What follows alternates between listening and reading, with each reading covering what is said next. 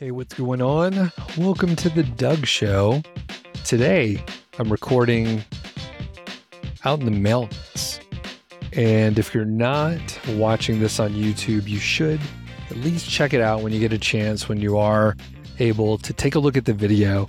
I'm in this town called Ouray, and it's near Telluride, just at a little inn, sitting on the porch and recording.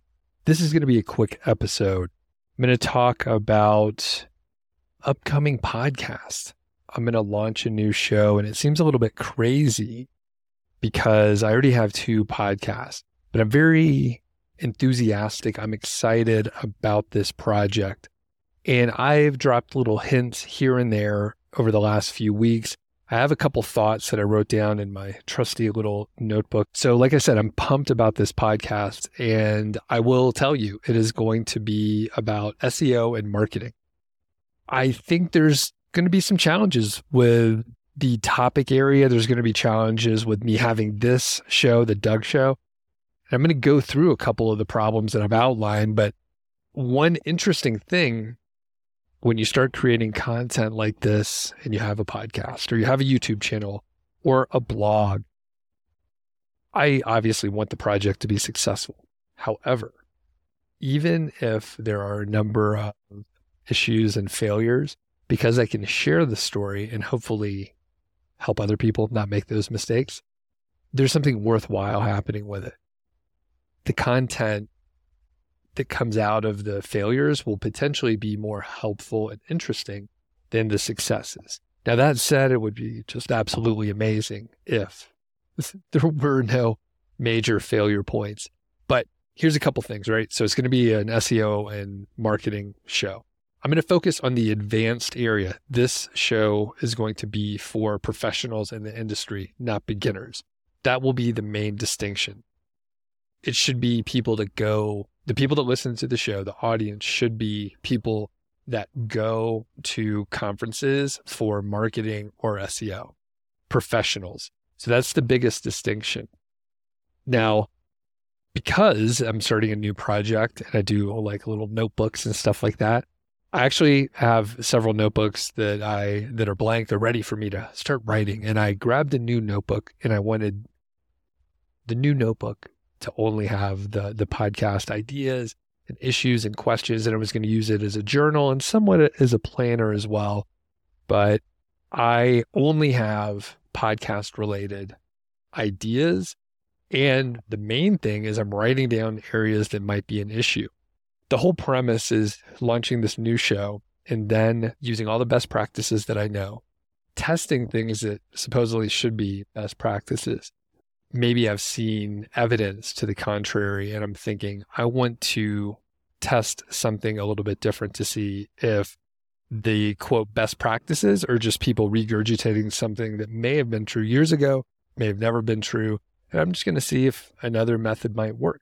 And I'm going to tell you all about some of these ideas. One of the main issues is I'm planning on selling the show. I'm going to start a podcast, and then I'm planning on selling the podcast. My initial gut time frame was about 6 to 9 months or so, but I'm flexible on that.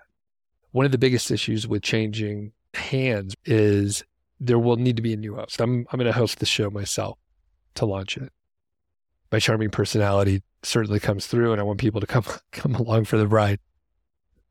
Changing host will be a problem to solve.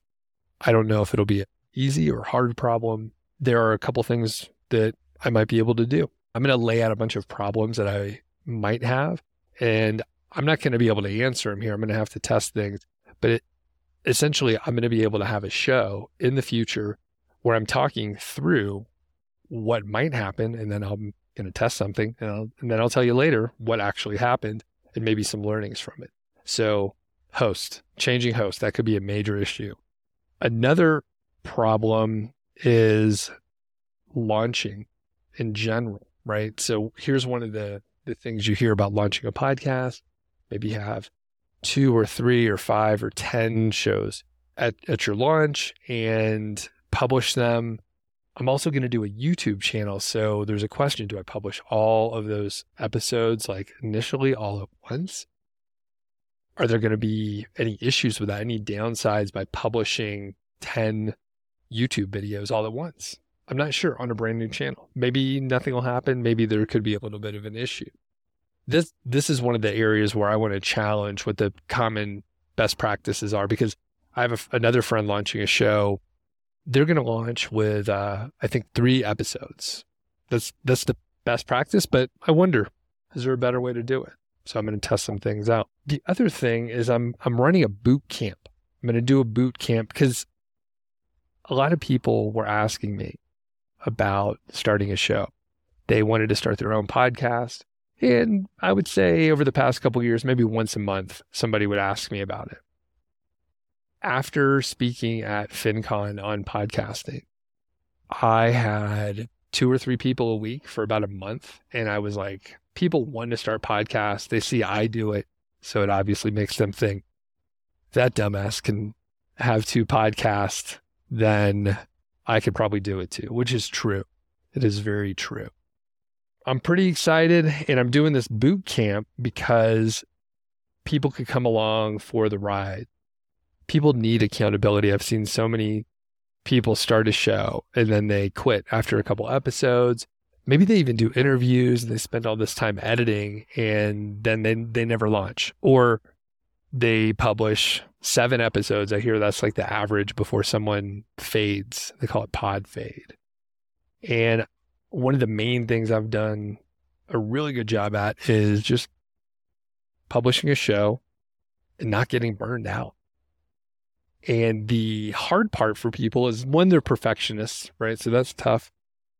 But then they also get advice like these ideas of best practices that are just fucking unsustainable. Like, people are not going to clean and edit their full podcast if they're publishing 2 episodes a week and they're really busy. They have a full-time job and kids, and then they have to spend like 2 hours per week, like fucking listening to themselves talk and edit that. That's really tough. It's not sustainable. So one of the main things is I'm going to let people know that it is okay if you don't put out the best product every single time.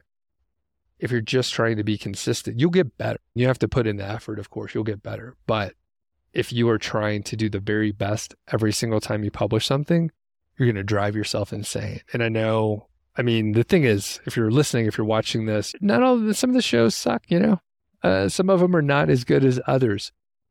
I do show up every time. I haven't missed a scheduled episode for either show.